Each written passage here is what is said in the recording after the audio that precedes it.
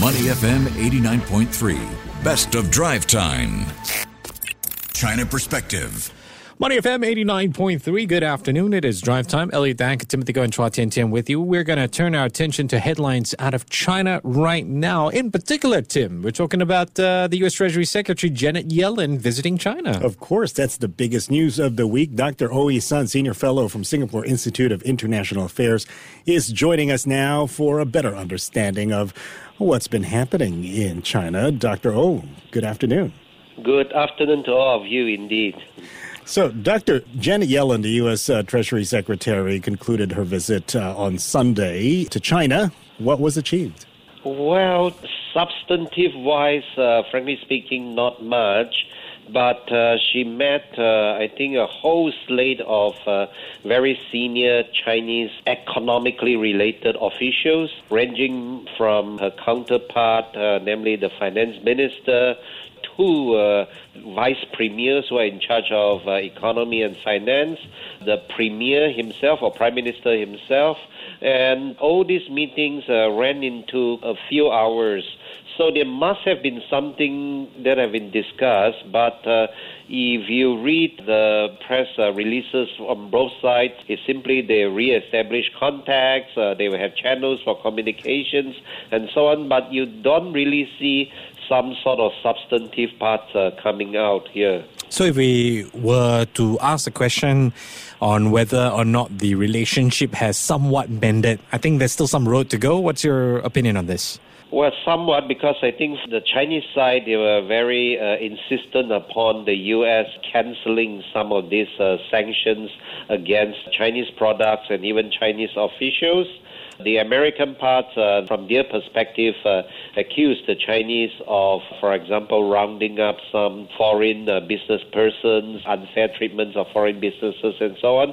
So both sides still have their, shall we say, quite strong grievances, and it didn't seem like this trip ameliorated those concerns here. Okay, Doctor, there's also confusion over the role of Pan Gongsheng during Janet Yellen's visit, and of course, would be Mr. Pan, right? Mr. Pan was appointed as the new Communist Party chief of the People's Bank of China. So what is this confusion all about? Well, I think it's like this.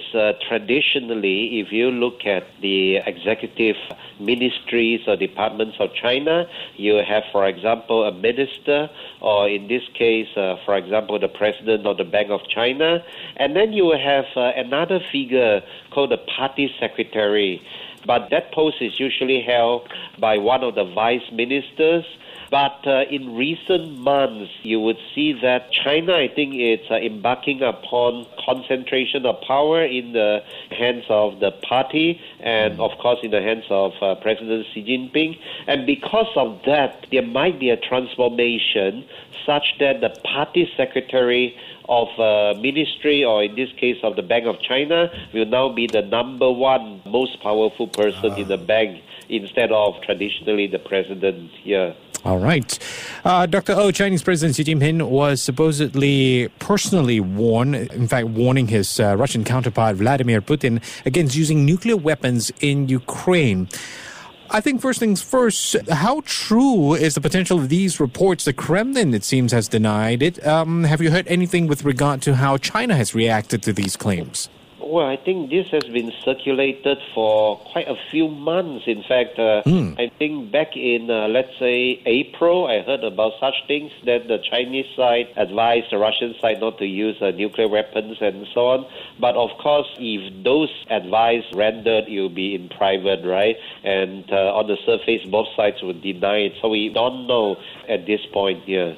What role, though, in a global scale of it, Doctor, does China have to play in this conflict between Russia, Ukraine, the West, and what is the end game? What would be the preferable end game for China? Well, I think by now, all sides, Russia, the U.S., China, Ukraine, and so on, I think ending the war in some form, hopefully in a form which is beneficial to, either of these sides, I think that would be the most desired outcome.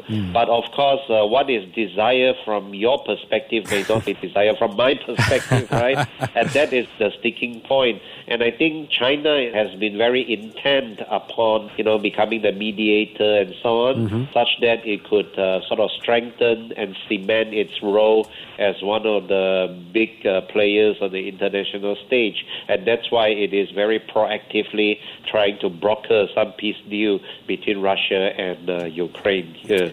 I mean, to sort of expand on your last point, Dr. O, this does mean that Vladimir Putin would be very careful about making some kind of a wrong move, because to most of society's understanding, there is some kind of alliance between China and Russia, some form of an understanding or alliance.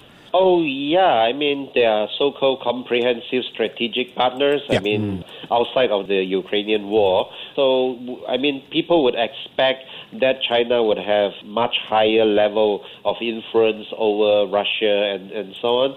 But it would appear that, well, in this case, Russia really has its own mind and it is prosecuting the war quite vigorously still. Yeah. So let's just say President Xi Jinping will be able to convince Russia to bend a little bit for concessions. Will he be able to convince the NATO side on this one? Well, as I said, I think all sides are trying to end the war soonest, but, at least you need to keep your face, right? You need to have face-saving measures and so on.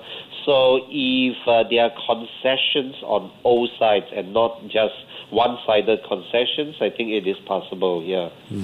All right, Dr. O, just another issue to talk about, which is China and the Solomon Islands announcing a comprehensive strategic partnership. Could you share with us some details of this partnership? What do we know so far? Well, the details is indeed the devil, because there are a lot of economic cooperation sort of items in the comprehensive agreement. But I think what is of concern to, in particular, Australia and perhaps the rest of the West is there's some sort of so-called policing cooperation agreement. So I think Australia is very keen to know what exactly does that mean. Does that mean China would be sending some police officers to the Solomon Islands to perhaps train their Solomon counterparts, or is it there will be police presence in Solomon Islands? And that would have, of course, regional strategic implications, because Australia, for example, they always consider the South Pacific to be their backyard. Yeah. All right, Doctor. Thank you very much for shedding some light on what's happening in China from the China perspective. Dr. Oh Yi-sun, a Senior Fellow, Singapore Institute of International Affairs, joining us here on Drive Time. To listen to more great interviews, download our podcasts at audio.sg or download the audio app. That's AWEDIO, audio at the App Store and Google Play.